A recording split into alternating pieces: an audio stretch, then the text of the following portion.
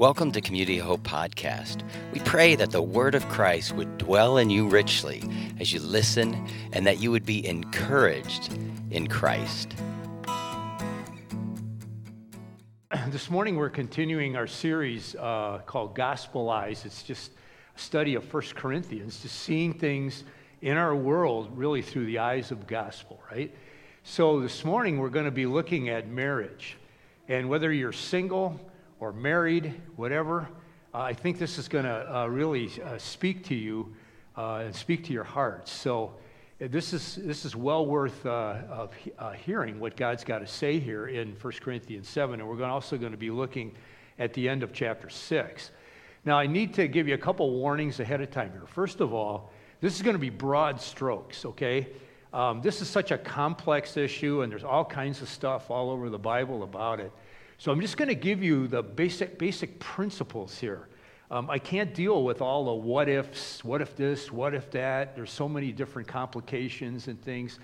So we're going to hear like these basic principles, although if we live by these things, a lot of our what if questions are going to be answered.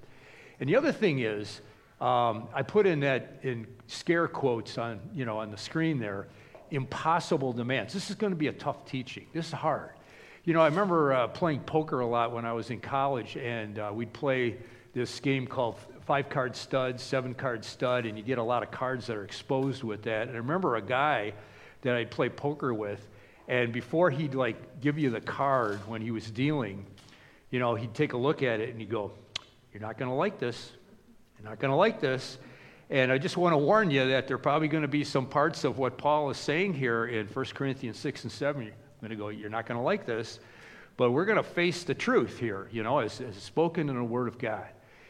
And so with that in mind, I think there's a couple of different things that drive relationships, right? And one is loneliness. This shutdown that we've had and are still kind of in process with, this has been horrible. It just drives me crazy, just this whole idea. And it's taken a huge toll on our kids. You just think about all the things that they've been deprived of. I just think about, for example, the Cleveland public school system. Here's a bunch of kids that, in a lot of cases, they're already behind. And it's only the superintendent of the district admitted last week that only 45% of the kids in the district are even checking in on the computer. Most of them are just kind of giving up. They're going, "Who cares?" It's like a year that's been wasted in their lives when they don't need this, and there's a kind of a loneliness that comes when you can't get together with people, and sports activities that have been canceled. And I'm going this is wrong. This is totally wrong. And then I think on the other end of the spectrum, the elderly. This took place about 3 weeks ago out in Greeley, Colorado, at a residence home there, an old folks home called Fair Acres Manor, and the residents themselves staged a protest. And they made signs. And these are people who are in their 80s, and this, the sign says, "I'd rather die of COVID than loneliness." And they're going nobody asked our opinion about this. And we've been in solitary confinement here. We can't see anybody so that they can extend our lives another year or two. And we're going, we don't want this. They're lonely. So we're doing this to people on one end of the spectrum and on the other. And in the middle, it's affected everybody, really. And it's something that even if we didn't have this mess going on here in 2020, people are lonely anyway. It's just part of the human condition. We want to have relationships. We need other people in our lives. Loneliness, drives us towards relationships. And that was even back in the Garden of Eden when things were perfect. God said, it's not good for a man to be alone, even then. And then physical desire. And this is a big need in all of our lives, this physical desire that we've got, this need for sex, this thing. And you combine these two things, and there's this drive toward deeper and deeper, more intimate relationships. And Paul starts off this thing in 1 Corinthians, end of 1 Corinthians 6, talking about, I guess, what we could barely call a relationship, but it's a very temporary one, but it teaches us maybe a couple of lessons here. And I'm going to start with 6:13, where Paul says, "You say food was made for the stomach, and the stomach for food. This is true, though someday God will do away with both of them. But you can't say that our bodies were made for sexual immorality. They were made for the Lord, and the Lord cares about our bodies. And God will raise us from the dead by his power, just as he raised our Lord from the dead. Don't you realize that your bodies are actually parts of Christ? Should a man take his body, which is part of Christ, and join it to a prostitute? Never. And don't you realize that if a man joins himself to a prostitute, he becomes one body with her? For the scriptures say, the two are united into one, but the person who is joined to the Lord is one spirit with him. And so he talks here about maybe the most casual of all relationships, right? It's sort of a starting point right here. And he talks about how when we have engaged in physical intimacy, sexual intimacy, there's a uniting, but it's not just a physical bonding that's going on here. There's an emotional bonding that takes place. This is something that the Bible teaches, and this is something that science has caught up with finally too, is that there's never such thing as a casual sex. There's always a depth to that. There's a bonding that's going on. There's something big that's going on in the emotional realm that's there. Physical intimacy bonds us with the other person. And it's, I got this picture actually off of an article that was talking about accidents that people have had with super glue and how they've, glued themselves together in various ways, or their own fingers and toes, whatever, this kind of stuff. And that's actually a pretty good picture of what goes on when we're talking about physical intimacy between two people. There's a kind of attachment that happens there. And you can see that when relationships break apart, there's going to be pain then. Just like if you super glued a couple of fingers together and they try to rip them apart, there'd be definite pain. And this explains why in our society, which seems to be so dedicated to hooking up and casual stuff like this, that we've got so many people who are in pain. People who are in relationships and then they're not, and because they've been physically intimate, that pain is so much deeper. We see stalking. We see revenge. We see people who can't move on to the relationship that God has for them because they're still grieving the one that they had before, and that bonding has taken place because of the bonding that took place with that person that they were intimate with. And we see people who are promiscuous and how that ages them because their personality gets fragmented since they're bonded to a whole bunch of different people. And the Lord knows this kind of stuff, and that's why he says in just these very strong ways here in 1 Corinthians 6, he says, run from sexual sin. Stay away from physical intimacy that's not in marriage. He's going, no other sin so clearly affects the body as this one does. For sexual immorality is a sin against your own body. Don't you realize that your body is the temple of the Holy Spirit who lives in you and was given to you by God? You do not belong to yourself, for God bought you with a high price. So you must honor God with your body. It's like a lot of people go well, God's just old-fashioned. He's just prejudiced. He's just a spoil sport. He's always trying to get in the way of our fun. And the Lord's going, no, I care so deeply about you. I'm warning you, don't do this to yourself. This is not good. Plus, I bought your body. I care about that. That's where I dwell as a believer. That's my temple. And so I care about what you do with that very much.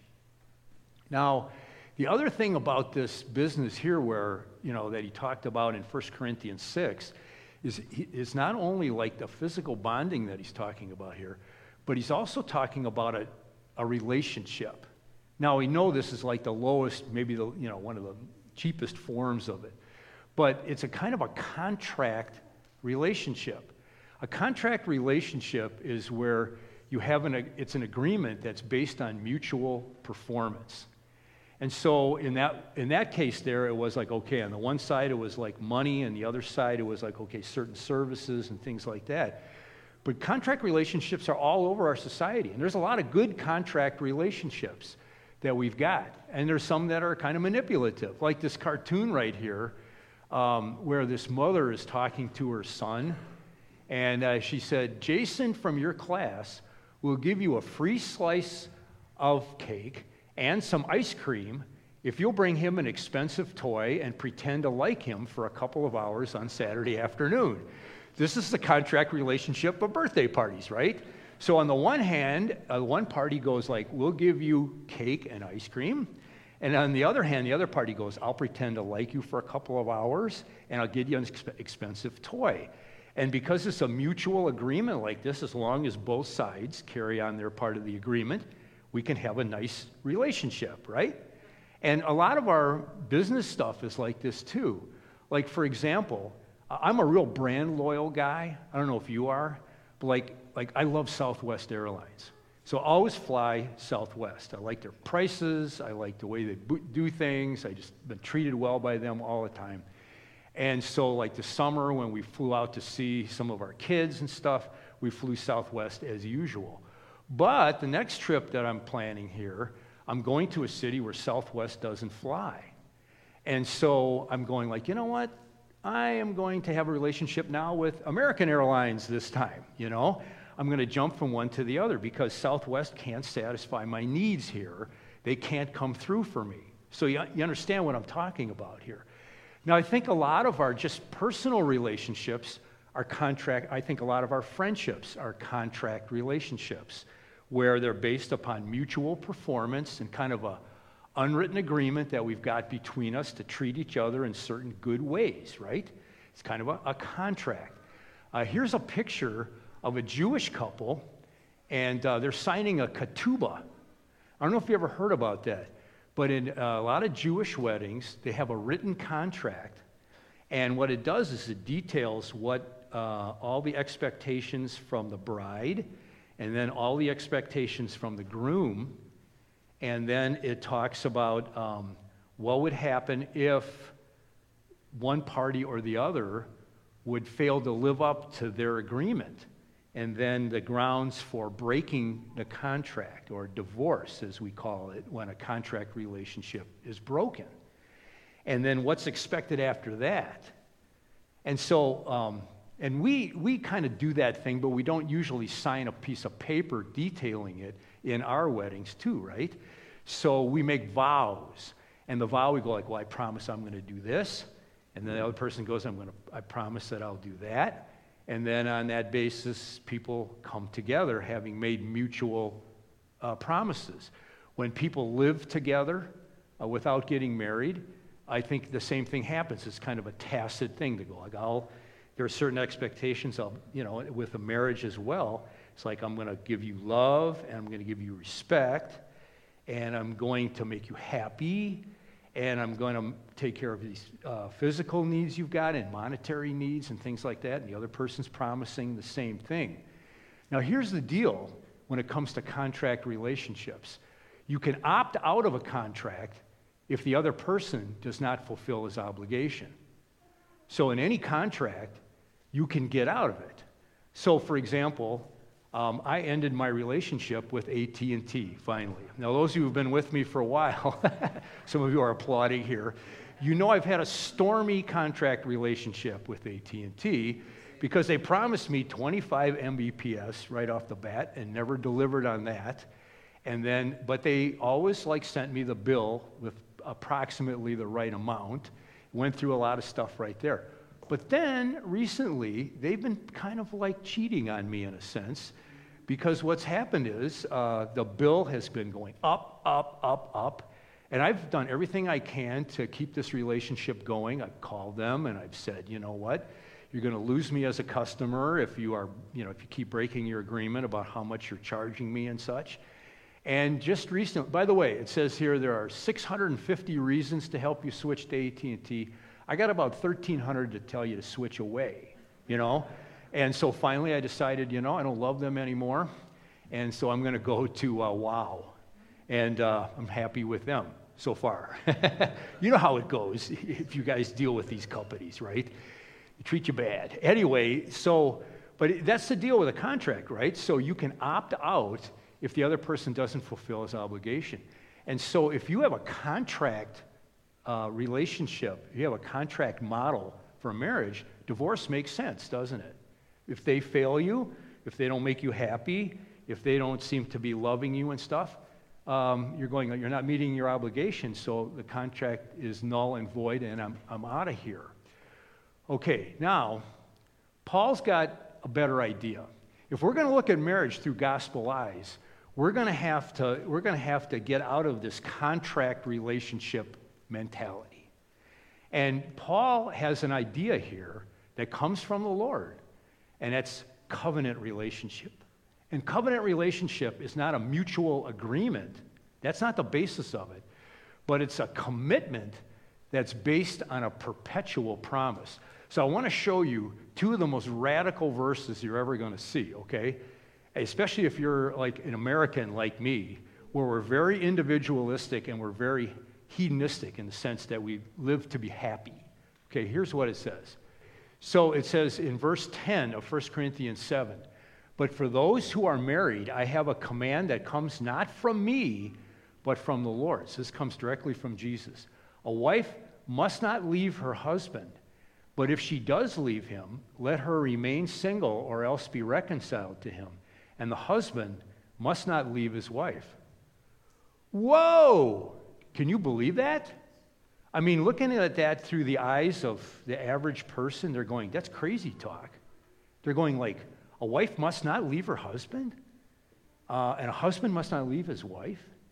And then it's saying there, if she does leave him, let her remain single or else be reconciled to him. You know what he's saying here is he's going like, you know what, I want you to, if you're seeing marriage through gospel eyes, this thing is like a commitment. It isn't a contract. And it's like, okay, I am determined to make this thing work. I'm going to hang in there with this thing. This is going to go on, man. We're going to get this thing going here. And it's like, even if the marriage becomes such that you wouldn't even want to be in it anymore, it's gotten so bad, maybe so dangerous or something, and you leave, he's saying, still fight for it. Fight for that thing. Do everything you can to see if it can be restored. Don't give up on it. Don't bail on it. Don't walk away from it. This is a completely different way of looking at things than when we've ever seen before. It's just like, wow, perpetual commitment. Now, here's a word of encouragement here as you think about this, because you're going, man, I don't know if I can sustain this, is that God honors covenant marriage, and he sets apart the family of a faithful spouse. Now, check out these verses here that follow. So here's what Paul says. He says, "Now I'll speak to the rest of you, though I don't have a direct command from the Lord." He said, "This you can't find this like in the gospel, the four gospels when Jesus is quoted there." He says, "I believe this is coming from him. If a fellow believer has a wife who is not a believer, and she's willing to continue living with him, he must not leave her." There were a lot of people in this Corinthian church who had become believers, and here they have this husband or this wife who's not a believer, and they're going, now what do I do? Now I'm starting to follow the Lord, but they're not doing this. And he goes, stay with it. And if a believing woman has a husband who's not a believer, and he's willing to continue living with her, she must not leave him. Why? He says this, "For the believing wife brings holiness to her marriage, and the believing husband brings holiness to his marriage." What does that mean? Holiness literally means set apart. So holiness means that God is going like, I have a special purpose for you. So what happens is, if you're a believing person and your spouse is not, God's going, you know what? Your husband is special to me. I am after him. I am going to draw him in. This is a special reason. I'm honoring this marriage relationship. Because you're married to him and you're a believer, I'm going to try to make this thing work out for you. He is going to follow, or she is going to follow the Lord if I have anything to say about it. So I'm going to push that thing. So I'm going to woo that person. I'm going to convince that person. I'm going to draw that person. I'm going to break that person if necessary to try to bring them to me. They're set apart. They're special. And check this out. Otherwise, your children would not be holy, but now they are holy. Did you realize your kids are holy? You're going, no, they're not. You don't know them. No, understand that word holy doesn't mean that they don't disobey you and stuff. That word holy means they're set apart. God's going, I got my eye on those kids. I got my eye on Gloria. She's something special to me. She's going, really? She's special to me, says the Lord, And so I'm going to draw her in. This is a promise. Hey, these promises here are promises that you and I need to cling to in our lives if we're praying for a spouse who isn't following the Lord, if we're praying for kids who aren't following the Lord. I've been praying for some of my kids for decades, but I'm trusting this promise. And sometimes I'm going, Lord, I'm not seeing any progress here. I'm not seeing this prayer being answered. But the Lord's saying, look, they're set apart. Trust me on this. You're my follower, and so your family is important to me. It's important. So the Lord is saying, fight for that marriage. Hang in there with that thing. Stay true to that commitment that you made. Don't bail. Now, at the same time, I need to give you a word of reality here, too, is that God's not going to force them to believe. So he says, but if the unbeliever leaves, let it be so. The brother or sister is not bound in such circumstances. God has called us to live in peace. How do you know, wife, whether you will save your husband? Or how do you know, husband, whether you will save your wife? We always got to remember that God is not a stalker. God is a lover. And he respects people's dignity, and he goes like, I am not going to force you to follow me.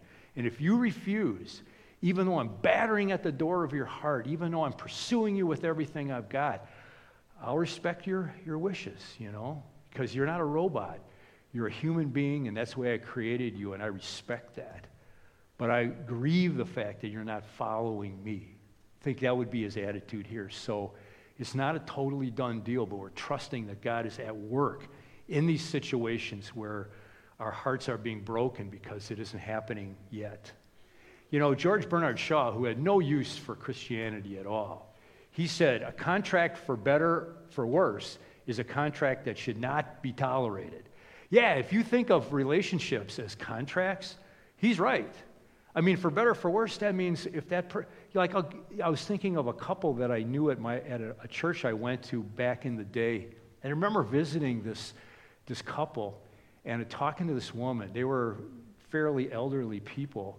She said, my husband was just a kind and gentle person. And then she said he had the stroke a couple of years ago, and it changed his personality. And she said he's just become a real mean, nasty person. But she says, I'm hanging in there with him. And I thought, God bless her. She was committed to him. Sometimes covenant relationships are tough. One partner or the other gets Alzheimer's, an early onset kind of thing, and then the other partner just takes care of them. And I think of a man that I worked with for many years at Lutheran West whose wife got so sick that she was just kind of helpless and bedridden, and he would go home at various parts of the day just to check up on her, and he'd feed her. He wasn't getting anything back from the relationship, but he had that covenant thing. He had those gospel eyes toward his marriage. He was giving, and he was giving, and he was giving. If it was a contract, he would have bailed, but he knew for him it was a covenant. There are some real advantages to covenant. And one of them is that I can be known and yet loved. You see, if I'm in a relationship that's based on my performance, where, I better come through, then if I have weaknesses, if I have failures, I'm going to be worried, and I'm going to have to hide those failures. I won't be able to be honest and transparent because I'll be afraid they'll use that against me, and that might blow up the relationship. But in a covenant relationship, I can be known. And even my flaws and my weaknesses, and yet I can still be dearly loved. And I can be forgiven, so that if I have wronged that person and really failed that thing, someone can come along, the other person can come alongside of me and go like, I'm still going to be there with you. I'm going to let that go. And my spouse is going to support me when I fail and help me to meet my obligations. And going, look, you're not going well here, but let's work together on this. That's what a covenant relationship would be all about. Does that sound familiar to you? Does that sound like any other relationship you've ever heard of? You know what? It should, because that's the relationship we have with God, isn't it? That's a covenant relationship. Thank the Lord for that it's not a contract. It wasn't a mutual agreement. It was a covenant. And just check this verse out here. I remember when I was first a believer, we had a song that was based on these words from Isaiah 54. And it said, it's just a great verse. It says, "For the mountains may depart." This is the Lord talking. "The mountains may depart and the hills may be removed, but my steadfast love shall not depart from you, and my covenant of peace shall not be removed, says the Lord who has compassion on you." He could not say his covenant of peace won't be removed if he didn't have compassion, right? He has that mercy on us where he's going, "You guys are flawed, and I know that you let me down so many times, but my covenant of peace will not be removed. It's not based on your performance. It's based on my commitment to you." And that's awesome. And that's why Christian marriage is just a picture of what God is up to in our lives. You know, that same covenant is being replicated in our relationship with our spouse. I used this story at school. It was a news story that I found in the Washington Post some years ago. And it was about this woman here who you can see on your left. She's dressed in dark clothing right there, and she's holding a piece of paper in her hand. They're leaving the Washington, D.C. Courthouse. What happened to her was she was horribly disfigured. And what happened was she had this guy that she was living with. They had a child. And then as time went along, they broke up. She broke up with him. He had a drug habit, and she did too. And one day he came over. He was jealous of her. What is she up to now? And he came over there, and he had this bucket with gasoline in it. And he dumped it over her and lit her on fire. She was burned over 40% of her body. She had to go through 22 different surgeries. She today still has to take 10 cold showers a day just because of the itching that continually plagues her. It's horrible. And it kind of illustrates the first thing I talked about, how that kind of bonding that we do outside of a covenant marriage that would last can just be turned back to be very painful with its unintended consequences. But the other thing that this illustrates is something else, because you know what happened when they put that guy on trial for what he did, that horrible thing? She wrote a letter, handwritten letter to the judge, and she begged the judge to have mercy on this man. I'm going like, wow. Her friends went, "How could you do that? That's crazy." And that's a picture of what mercy is like. How we have wronged the Lord, and yet he has shown mercy to us. And he written that letter on our behalf, so to speak. And in a covenant marriage, there's that kind of mercy that's shown that can keep that thing alive, even if one person is not holding that thing up at the time. That's why it says in 2 Timothy 2, if we are unfaithful, he remains faithful, for he cannot deny who he is. That's the nature of God. He's just Mr. Mercy. He's Mr. Compassion. He's Mr. Commitment to us. And see, if we're followers of Jesus, and we got a spouse who's a follower of Jesus, or just even by ourselves, we got the Lord in on this relationship with us. And the Bible talks about a three-braided cord that the God of compassion joins us and enables us to be compassionate people when we never could have imagined we could be. I got just a couple of implications from 1 Corinthians 7 to finish this off. There are some implications of a covenant marriage for married people and also for people who are single. And the first one is this. Paul says, not everyone ought to get married. You know, he says, now regarding the questions you ask in your letter, yes, it's good to live a celibate life. You know, if you think about what a covenant marriage implies for our lives and what that demands of us, you know, maybe it's something that people ought to think about before they jump into, right? And there's another thing that Paul mentions. I think the reason why he was single was different. I don't think he said to himself, I don't think I can accomplish this. I think he had a different thing. And he says later in the chapter, in verse 32, he says, I want you to be free from the concerns of this life. An unmarried man can spend his time doing the Lord's work and thinking how to please him, but a married man has to think about his earthly responsibilities and how to please his wife. And he reverses it then for wives and husbands. Then he goes, I'm saying this for your benefit, not to place restrictions on you. I want you to do whatever will help you serve the Lord best with as few distractions as possible. If we're going to invest in that covenant, that's going to be, it's going to cause us to have some interests divided. So he's going, understand that going in. A person who is single can really be focused on maybe that thing that the Lord is going, hey, I want this to be your passion right here. So do that to the exclusion of everything else, just like Paul did. Paul was so busy planning churches, he's going, I don't have time for that covenant marriage, so I'm just going to stay single. But marriage has advantages too. And he says in verse 2, but because there's so much sexual immorality, each man should have his own wife, and each woman should have her own husband, so that our physical desires, that can play in there too, and marriage is a good thing there. And he also, I think at the second half of that verse, he's going, let's bag this polygamy idea that's been around for a couple thousand years, So he's going, let's do this right here.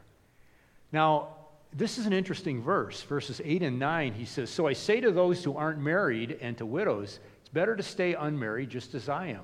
But if they can't control themselves, they should go ahead and marry. It's better to marry than to burn with lust. I want to say something that our culture, again, wrongs our young people big time in this area. Let me explain what I'm talking about. Let's go back 150 years. I've read enough about what it was like in 1870, 150 years ago. It was pretty different than now. And you know what? In 1870 was a much more innocent time. Kids were pretty sheltered from a lot of this stuff. And it was not uncommon for a girl on the night before she was married, and even a guy on the night before he was married, to have the talk with their parents, where their parents would go like, now, here's the way this whole thing works. And I've read accounts, believe it or not, of doctors who have said they would get visits from a married couple about a week after the marriage, and the married couple come in there and they're all embarrassed, like, well, doctor, I want to talk to you about something, things aren't going so well here and stuff. And the doctor's going like, hold on a second. So he goes back to his cabinet and he gets out these two anatomically correct dolls. He's going, okay, this is the male, this is the female, and this is what they do. And the couple goes, oh, thank you. And they leave and they see the doctor about a week later and say, hey, thanks, everything's good. And the doc's going, what were they doing? And it's like there was a certain amount of innocence and unawareness. And then people got married younger. So like 18, 19, 20. And so if you were a Christian young person, it was like you had a couple of years or 3 years where you were kind of holding off on those desires. Now look, check out today. Thanks to our wonderful internet, they say the average kid becomes aware, when they're about 9.5. Crazy. And then we go like, oh, married? Don't get married so soon. Let's wait. Wait till you finish college. Oh, wait till you settle in a good job. Oh, and pay off all those college debts, Maybe, and so we hold people off till they're 27, 28, 29, 30. And then we tell our Christian young people, we go like, you want to stay away from sexual immorality. And they're going, what? You're talking 17 years? What are you expecting out of me? We live in an insane society. I'm convinced of it. And Paul's going, look, maybe it's better to marry younger. In fact, it is better to marry younger than to sin sexually. He's going, we can't take this sin lightly, because as we saw before, this is something that has repercussions not only in our bodies, but in our souls and in our emotions. And then he says this, husbands and wives should be active lovers. He says the husband should fulfill his wife's sexual needs, the wife should fulfill her husband's needs. The wife gives authority over her body to her husband, and the husband gives authority over his body to his wife. Don't deprive each other of sexual relations unless you both agree to refrain from sexual intimacy for a limited time so you can give yourselves more completely to prayer. Afterwards, you should come together again so that Satan won't be able to tempt you because of your lack of self-control. He's going, husbands and wives should be active lovers. They shouldn't be using this as a weapon in their marriage. We need all the bonding we can get as we work on this covenant relationship. And finally, just a bottom line here. The second last verse of the chapter, he says, a wife is bound to her husband as long as he lives. If her husband dies, she's free to marry anyone she wishes, but only if he loves the Lord. We need the Lord in our relationships. If you're a single person, it's so important for you to be looking for someone who knows the Lord so that you can work together with the same aims, the same goals, and the same gospel eyes for marriage. And you know that you'll have the Lord's enabling to do these things that he's calling you to do that seems so impossible to the rest of the world. You'll have his heart, that heart of mercy and love and compassion that you can bring during those inevitable times when it just seems so difficult to go on and you feel so failed by the other person. And so there's a lot of things that each of us brings to the table with this.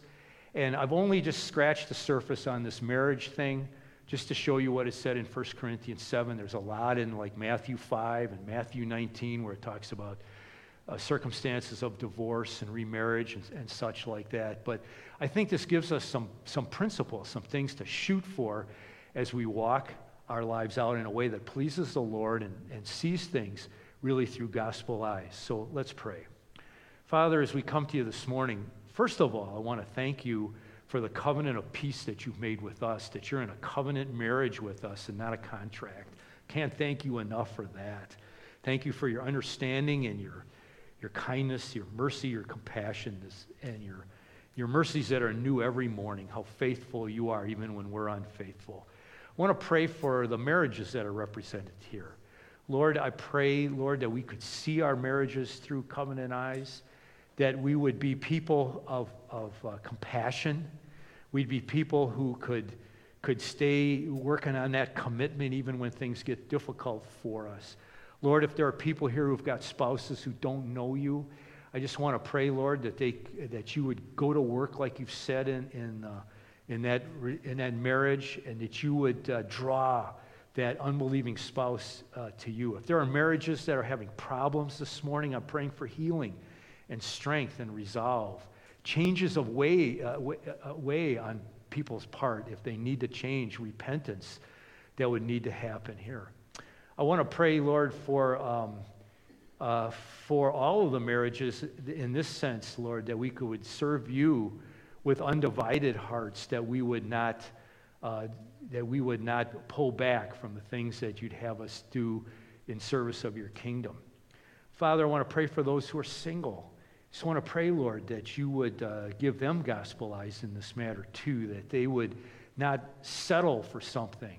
They would not just look to take what is not your choice there, that you would raise up godly men and godly women to be spouses and to bring that, just that oneness in spirit to a marriage. And Lord, just show us the way. If we've gone wrong in the past, we're just thanking you for your forgiveness. We pray that each one of us could just start anew this morning with a fresh take and move on into what you've got for us. And I pray this in Jesus' name. Amen. Thanks for listening. For more information about Community of Hope, go to www.cohchurch.com. God bless you today.